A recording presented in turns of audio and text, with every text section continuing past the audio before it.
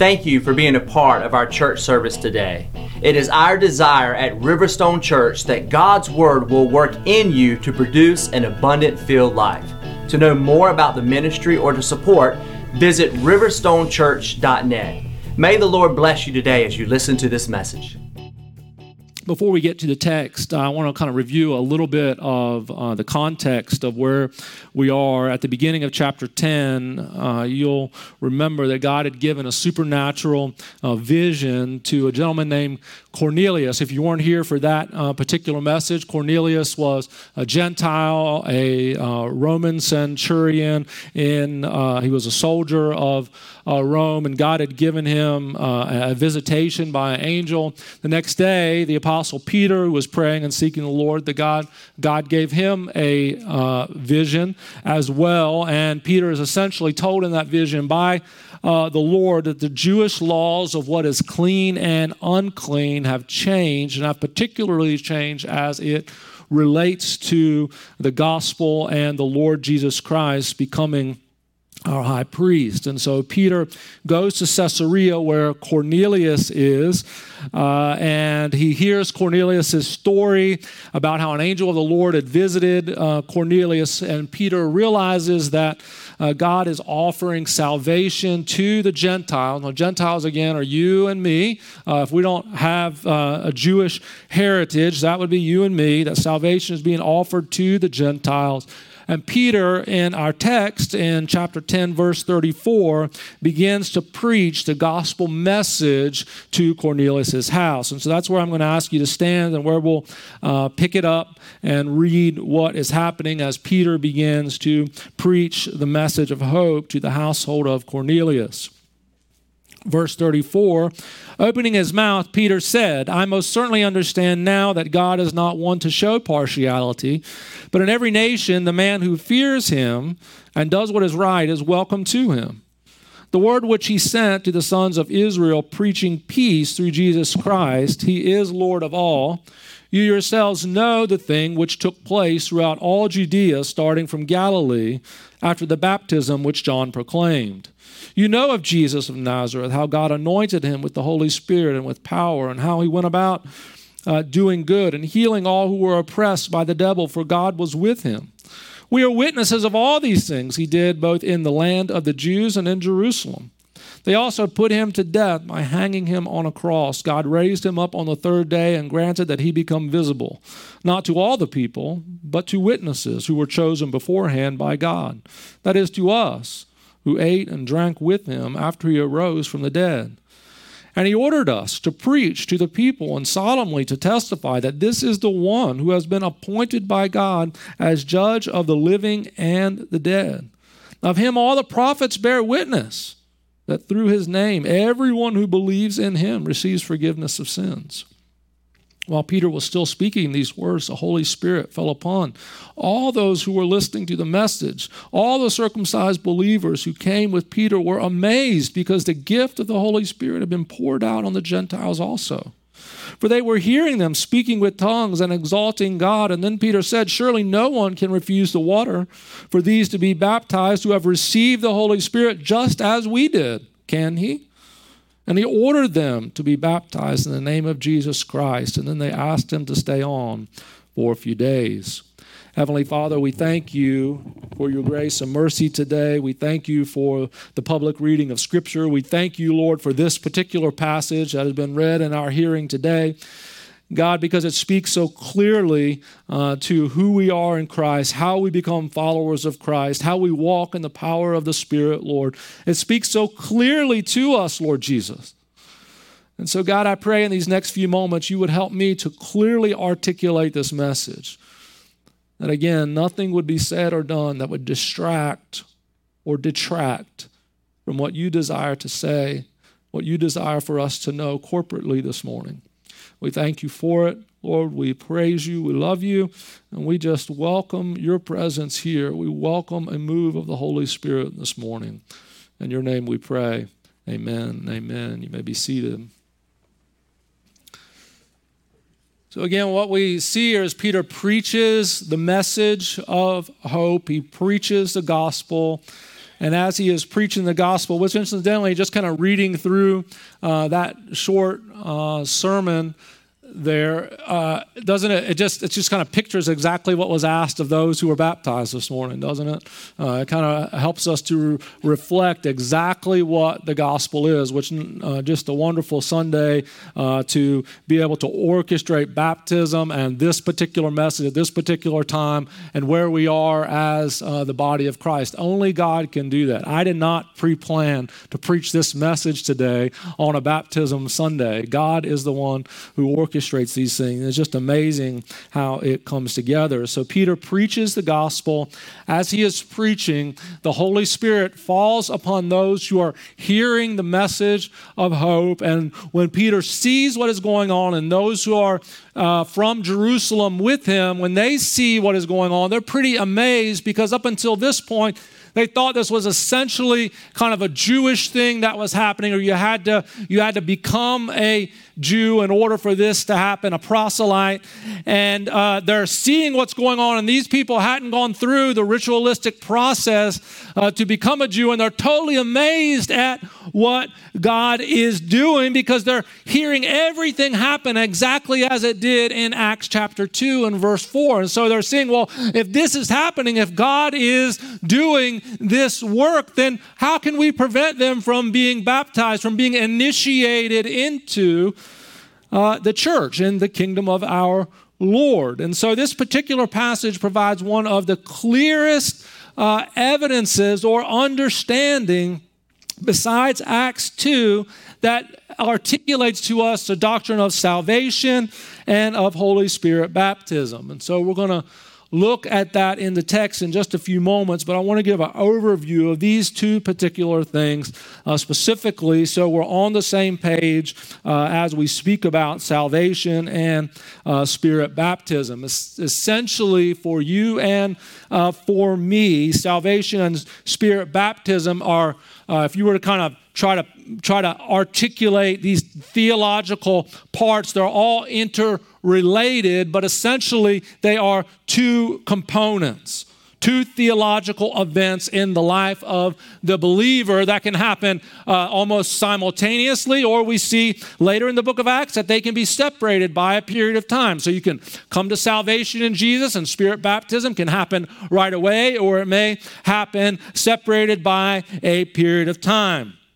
Salvation begins, we come to know the Lord Jesus at his initiation. It is the initiation of God. John 6:44 says, no one can come to the Father, no one can come to Jesus unless the Father draws him. So for you to even have an understanding, to want to accept Christ, to want to be in relationship with Christ, it is already a work of God in your life. God is working on your behalf. So you can't truly say that it was my idea. God was working to call you to himself.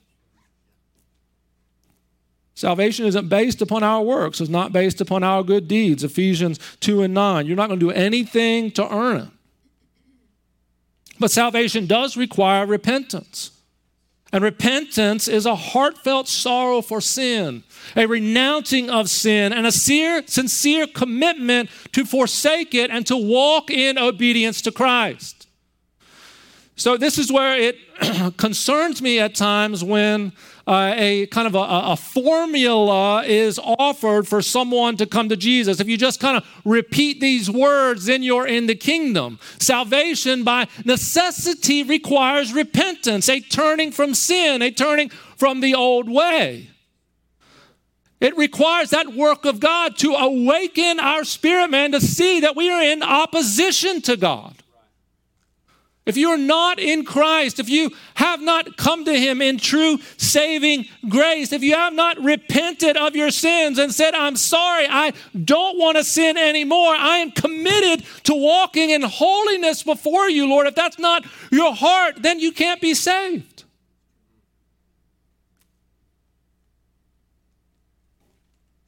You have to repent from sin. You have to repent. When God moves on us, we accept his call of salvation. and his call of salvation, one of the initial things is that sorrow for sin. God, I am sorry that I have offended you. The altar area back in the older days used to be called the mourner's bench.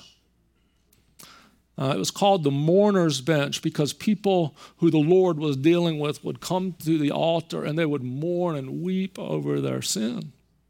And it was their stepping into the kingdom of God, renouncing the life of sin and turning to the Lord Jesus Christ. It's one of the ways that we know that we are saved, that we don't want to be part of that old life anymore. We've repented of that. We're sorry for that. And we don't want to live there anymore.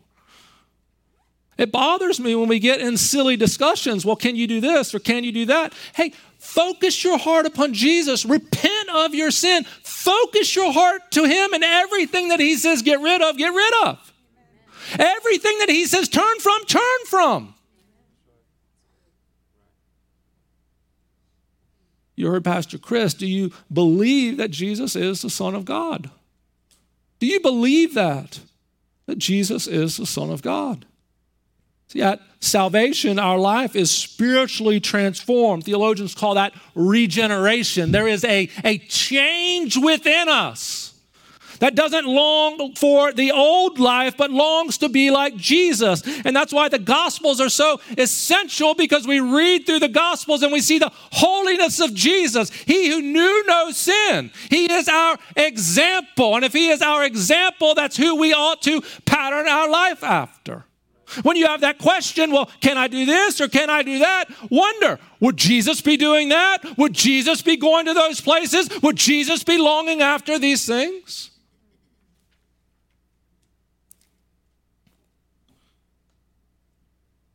We're also at salvation declared justified before God, not because of our righteousness, but because of the righteousness of Jesus. Jesus' righteousness is imputed to us. And this is why our praise ought to be so exuberant and wonderful and spiritual, that we're caught up into his presence, because we realize it's not of our righteousness, but it's because the righteousness of Jesus has been imputed into us. And now we are justified before God, not on the account of our righteousness, but on account of Jesus' righteousness. That's why we can worship him and say, thank you, Jesus, for what you have done. Once your enemy, but now seated right at your table. Justification. Justification, when we read some of the epistles, we come to an understanding that justification is kind of like the judge banging his gavel on the desk saying, you are innocent of the charges. You bear it no more. I've shared this example multiple times, so just kind of humor me if you're hearing it again. I think I've shared it probably within even the last year, so I'm sorry, but it fits this analogy really, really well. A long time ago, I was traveling toward northern Virginia, was heading on 20 and was going up on 20 and passing a school, and it was a school zone. And during that time of day, the light was flashing that it was a school zone. I didn't see the light. The normal speed limit was 50 miles an hour. I was going 49. The school light was flashing, and I zooming on by right at 49. I crest the top of the hill, and a police officer was sitting right there and just kind of rolled me right onto the side. And I stopped, and he cited me for going 49 in a 25. I was in the wrong. I knew I was speeding. Once I found out that I was in a school zone and it was actual school zone time, I knew that I was guilty of what was charged. But if you've ever gotten a ticket in Virginia, I assume it's still this way. You paid per mile per hour over the speed limit that you were going. So if it was 25, for me, I would have paid 20, I think it was $24 24 miles times $5 at that point, plus the court fees and whatever else. Well, in actuality, that school zone wasn't a 25 mile per hour zone. It was a 35 mile per hour zone when the school signal was flashing. And as the school signal was flashing, and I knew I was guilty, but I still went to court because I didn't want to pay the extra money for the fine. So all I expected at that court appearance was that my fine would be reduced because it was actually 35 instead of 25, so I wanted to pay a little less. And when I went before the judge, what the judge indicated was because the ticket had been written wrong, it was totally null and void. Because he had written it, the police officer had written it in error, the judge was not able to adjust my fine. He had to throw the whole thing out. So in the eyes of the state of Virginia, when I go back and pull that record, it doesn't show that I was ever speeding there at all. Amen. And this is what happens. We're guilty. I was guilty. There's no doubt in my mind that I was guilty. There was no doubt in the judge's mind that I was guilty. But by legal decree, when he hit his gavel on the desk, I walked out of the courthouse not paying a cent, as if I never had done anything at all. And this is what happens when we come into relationship with the Lord Jesus Christ. We are justified. An easy way to remember that theological term is just as if I'd never sinned. Just as if I'd never sinned. That is how we are before the Lord Jesus Christ. And as we come into relationship with Jesus, when we have repented of our sin, God has moved upon us. We have repented. We believe that he is the Son of God. We are regenerated, pushing away from the old life, no longer longing the old life, pointing towards the new life in Christ, judicially declared not guilty. What we ought to want to do is be obedient in the next step, which is water baptism. It bothers me when people don't want to do that next step because it is an obedience to the commands of Christ. Yes, it's a little unnerving. Yes, you can get a little awkward in the water, but we've all been in awkward places before. I tried to clean it up this morning. When I found out the Asaris wanted to be baptized, I said, we'll be doing that on the 4th or on the 3rd Sunday of each month. We'll do it then. When Chris hears them, he says, come on, let's do it. That's the beauty of different gifts in the body. You have to be baptized. And I'll say it here. I know there are traditions of faith that believe in infant baptism. If you're baptized by an infant, you're baptized into the kingdom of God. We firmly believe that Scripture articulates, just as in this case, that you have to be a confessing believer in order to step into the pool. You have to be a believer who confesses that Jesus Christ is Lord and Savior in order to be baptized. That's known as believer's baptism, because baptism is a sign to us and to the believing community that we are in Christ and part of his church. In some places of the world, to be baptized is essentially a death sentence. They take it seriously. They take it very seriously. A second work of God's grace in our life is that which is initiated by Jesus in the life of the believer. Jesus is our Holy Spirit baptizer. Spirit baptism should not be seen as synonymous with salvation. It should not be seen that way. It is a separate, distinct, important, and necessary work of God's grace. It can happen at the moment of salvation, but it can also happen with some time period that separates it. We see 5 instances in the book of Acts where Holy Spirit baptism follows salvation. Acts 2, 8, 9, 10, and 19. In Acts 2, 10, and 19, it is clear that there was a manifestation of tongues and prophesying as a sign of Spirit baptism. In Acts 8, when Spirit baptism happened, something was clearly seen by the onlookers. They could tell something had happened. In Acts 9, when Ananias prayed for Saul, a specific prayer was for him to receive the Holy Spirit. And while the text doesn't say that tongues were present, we do know that the Apostle Paul spoke in tongues after he believed by his own testimony in 1 Corinthians chapter 14. So all 5 instances show that something miraculous or supernatural happened at the moment of Spirit baptism. Peter says in Acts 2, 38 and 39 that this promise is for everyone that Jesus calls to himself. It is not for an elite crew. It's not for a certain group of people. It is for everyone who the Lord Jesus Christ calls to himself. And so this is a sense that we get as Peter preaches the message in verses 34 and 35, The gospel previously had been seen as a continuation of Judaism. General thought was that Jesus was the fulfillment of Jewish prophecy, but many of the ritual laws still needed to be kept. And when Peter received that heavenly vision and he came to Cornelius' house, he realized that that wasn't the case, that God was not more favorable to the Jews than he was to the Gentiles, that here there was a new covenant that had been initiated by a new high priest, and that new high priest's name was Jesus. You can read more about that in Hebrews chapter 7 around verse 12.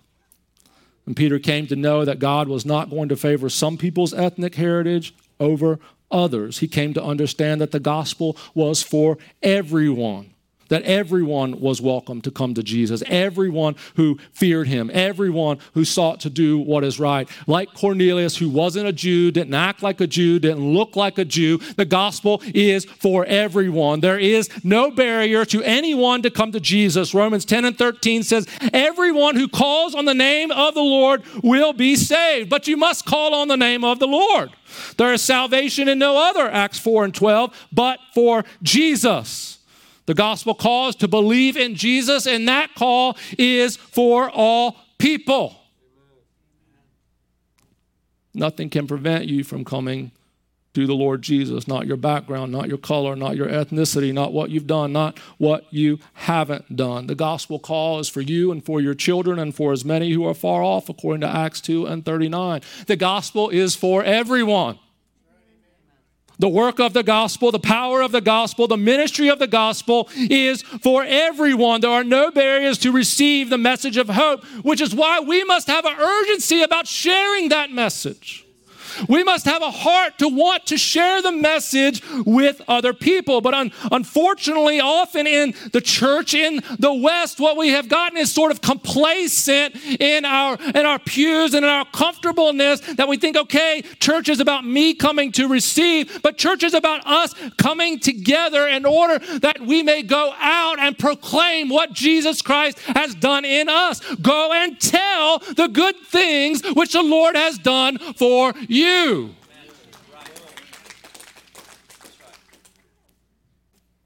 It's for everyone. For everyone. That's the beauty of even living in this city. You can go around the world by going around the block. You can share the gospel around the world just by driving around the block and knocking on doors. The gospel is for everyone.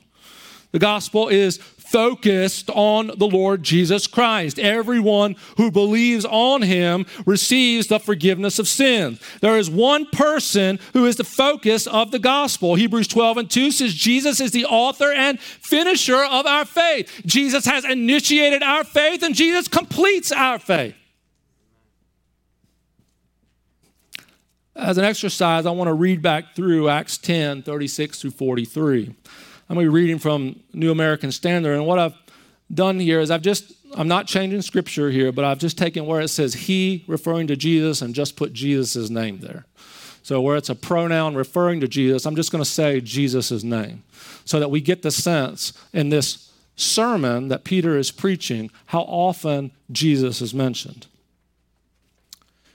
The word which he sent to the sons of Israel, preaching peace through Jesus Christ. Jesus is Lord of all. You yourselves know the thing that happened throughout Judea, starting from Galilee after the baptism which John proclaimed. You know of Jesus of Nazareth, how God anointed Jesus with the Holy Spirit and with power, and how Jesus went about doing good and healing all who were oppressed by the devil, for God was with Jesus. We are witnesses of all the things that Jesus did, both in the country of the Jews and in Jerusalem. They also put Jesus to death by hanging Jesus on a cross. God raised Jesus up on the third day and granted that Jesus be revealed not to all the people, but to witnesses who have been chosen beforehand by God, that is to us who ate and drank with Jesus after Jesus arose from the dead.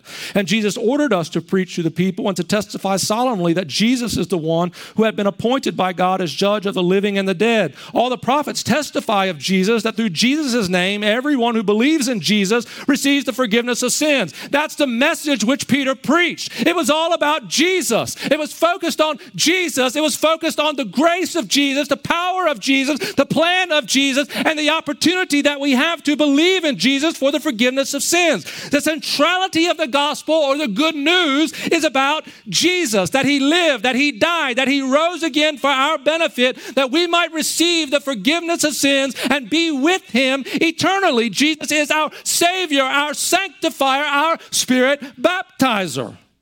Our preaching and teaching must focus on the central figure of the gospel, which is Jesus. It is easy to put a sermon together and preach to the felt needs of a congregation. What are you going through? And I can preach to that, and afterwards you can pat me on my back that I did a good job for you, but didn't preach Jesus.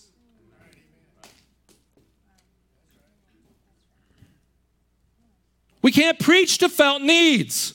We have to preach the gospel of Jesus Christ. And from cover to cover, page to page, this message of hope is about Jesus, the author and the finisher of our faith. The self-help gospel tries to teach you how to do better with psychoanalysis, 7 steps, 12 steps. Yes, the gospel teaches us to keep our eyes on the Lord Jesus Christ. The gospel doesn't tell you what you want to hear. It tells us what we need to hear. The glory of salvation, the grace of salvation is not about you and me. It is about Jesus. And if we are truly saved, we won't try to make it about us. God, what can you do for me? How can you help me? What can you do in my situation? We'll try to make it about Jesus and what Jesus is doing and the glory of Jesus' church. If you and I would get our eyes off ourselves and truly worship him in spirit and in truth, some of the things that we worry about, we won't worry about anymore. And some of the things that we think about, they would just come to pass and work themselves out by the grace of the Lord Jesus Christ in our life. I've heard the saying that sometimes it's a song that we sing, I believe, that says, my praise is my weapon. Keep your heart focused on praise. This is why the enemy wants to steal that from you. If the gospel doesn't focus on Jesus, it's not the gospel. Someone preaches in the pulpit and they don't talk about Jesus, don't offer Jesus, don't think about Jesus. That's not the gospel. That's not the gospel. When Peter preached to Cornelius, he didn't talk about Peter. He didn't talk about Cornelius. He didn't talk about the household that had gathered around. He talked about Jesus. There's salvation in no one else. You have to understand that the gospel is about Jesus, and Jesus has a means in which he wants the gospel to be shared, and it is that sharing of the gospel is primarily through preaching. The gospel must be preached. Verse 42 says Jesus ordered us to preach to the people. Cornelius' household wasn't saved until the gospel was preached. He was a good guy. His household was moral and devout. But they were without salvation until the gospel was preached. There is no salvation in a pious and devout man's house until Jesus is preached. The gospel had to be preached to Cornelius for him and his household to be saved. As believers, preaching Jesus, sharing Jesus is not an option. 1 Corinthians 1:21 says, for since in the wisdom of God, the world did not know God through wisdom, it pleased God through the folly of what we preach to save those who believe. I believe this is a first time for me, but I want to reread that through the New Living Translation. And it says, since God in his wisdom saw to it that the world would never know Jesus through human wisdom, rather God has used our foolish preaching to save those who believe. See, we can worship, we can dance, we can sing, we can do all the things and rejoice in them, but we are still going to have to preach the gospel because it is an order from Jesus. On Sunday morning, I'm happy for us to take an hour and a half, 2 hours, 3 hours, 4 hours, and we praise and dance and sing and shout and rejoice together, but you're going to get the gospel.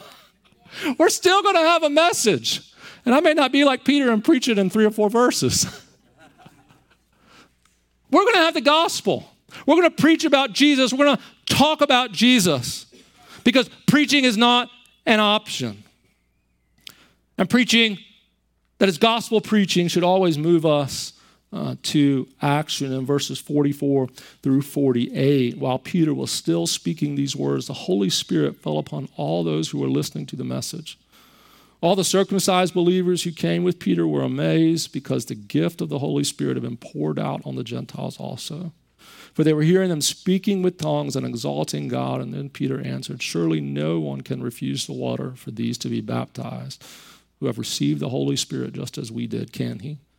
And he ordered them to be baptized in the name of Jesus Christ. And they asked him to stay on for a few more days. What do you see in those last few verses? You see action. Things are happening. People are doing because the gospel has been preached. And there is a movement. There is a movement towards the things of the Lord because the gospel motivates us to action. When you read through the gospel of Mark, Mark's account is really seen as a gospel of action. It shows Jesus working and moving over and over and over again. It is a fast-paced message that Mark tries to put it together for us because the gospel is a gospel of action. When the gospel is preached, if you've not been saved, come to Jesus. If you have not been baptized, get baptized. If you have not been Holy Spirit baptized, get Holy Spirit baptized. If you are not serving in the kingdom, serve in the kingdom because the gospel should always motivate us to action. Cornelius and his household were forever changed by the message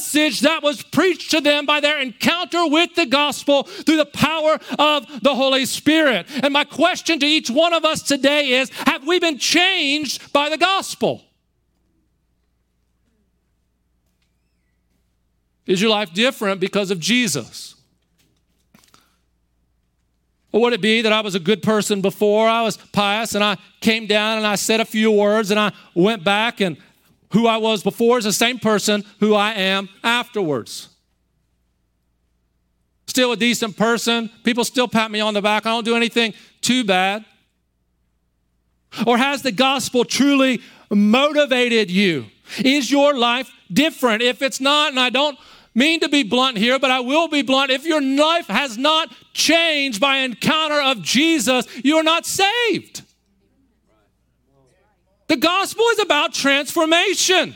The gospel is about moving from the kingdom of darkness to the kingdom of light. There ought to be a change. The way we gossip before shouldn't be the way we talk now. We actually ought to shut those things down. The way we thought about ourselves then, the things that we enjoyed, the things that we were drawn to, should no longer be the things that we are drawn to. We should be drawn to things that call us to holiness, to walk in righteousness, to be like Jesus, the author and finisher of our faith, to walk before him in holiness. I don't hear a lot of preaching about holiness anymore, what it means to be holy. We're so afraid that someone might get the idea of works righteousness, and we've swung the pendulum so far to the other side that we don't even talk about holiness anymore. The gospel should compel you to want to live right before God. And if that desire is not within you, I would encourage you to be at the altar and pray and weep and wail, or wait until it comes, that there would be a transformation. Our affections, our desires must be changed. We must pray for a move of the Holy Spirit in our life, to be baptized by Jesus in his Holy Spirit. We believe in salvation. We believe in water baptism, and so often we stop right there. Well, why does the book of Acts give us 5 instances of Spirit baptism? Because it is something in the life of the believer that motivates us to action for the kingdom. We want to think about what that looks like. Maybe I'll be undignified. Well, when David, when he got pointed out, he said, I'm going to be more undignified than this. What do we care about being dignified or not? This is about the kingdom.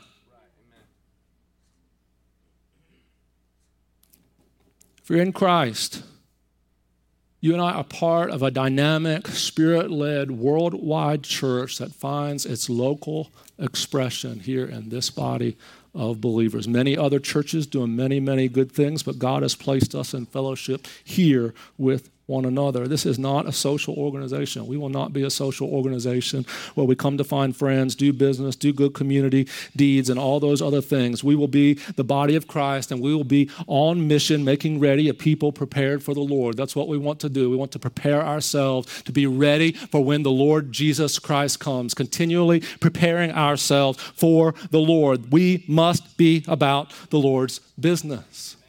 Amen? Let's stand together. Let's pray. Today, you're here. We don't want to make a long, drawn-out effort here. We want to cut to the chase and what this message is about. If you don't know Jesus this morning, you need to know Jesus. Today is the day of salvation. You sense it in your heart. You've not really given your heart to them. Maybe you prayed a formulaic prayer, but maybe that's not it. You can't pray a formulaic prayer and go back and be the same as you were before and think that that is what salvation is. That's not what salvation is. Salvation brings a change of affections.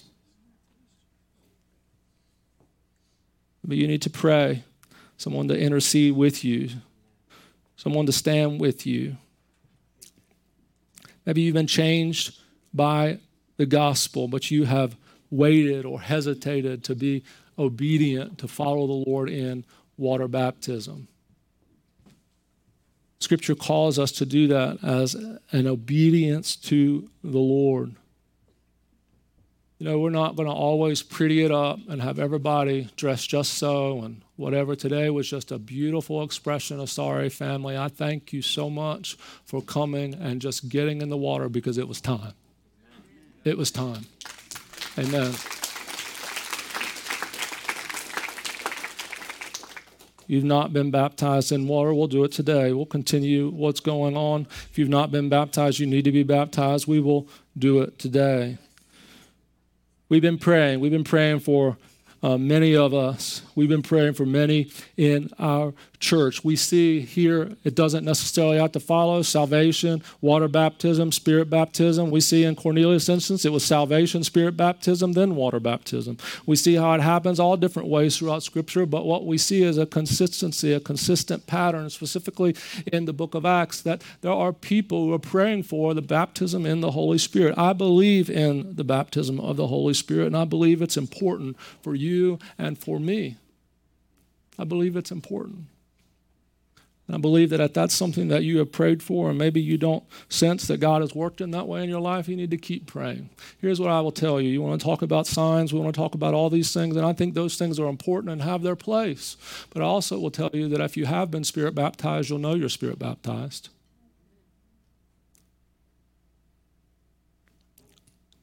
If you don't know, then maybe today is the time to seek, the time to pray, the time to ask God once again for his work in your life.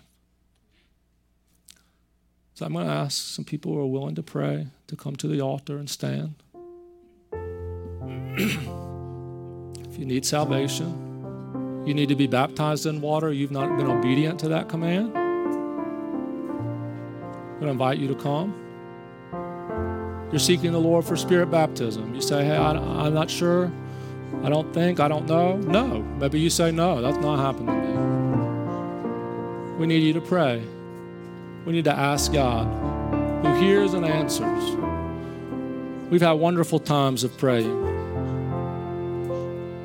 Lord Jesus, we pray in this moment, as we lift our hearts to you, as we seek you earnestly and in one accord, we pray, oh God, that you would help us by your mighty hand.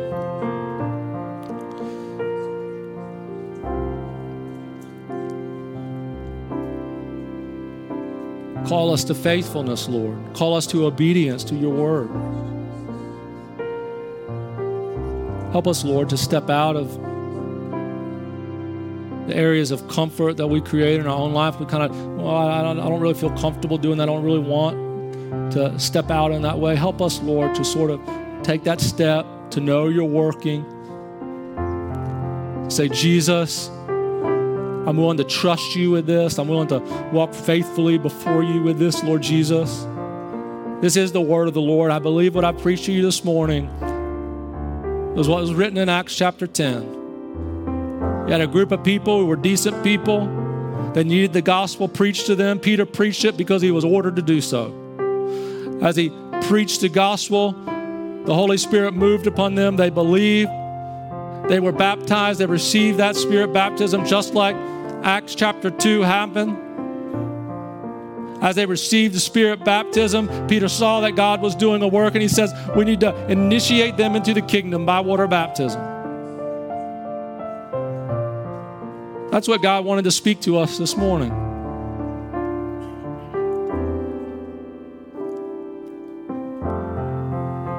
If If you're here this morning and you need prayer as they sing, I'm going to invite you to come. Salvation, baptism, spirit baptism. Maybe you're going through a struggle. You need someone to stand with you. You're welcome to come. Let's take time today. Let's intercede before the Lord.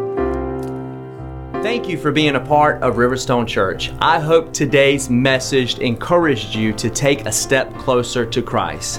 If there is anything we can pray for or talk with you about, please visit our website at riverstonechurch.net. May the Lord bless you this week, and may you walk in all of His promises and plans for your life.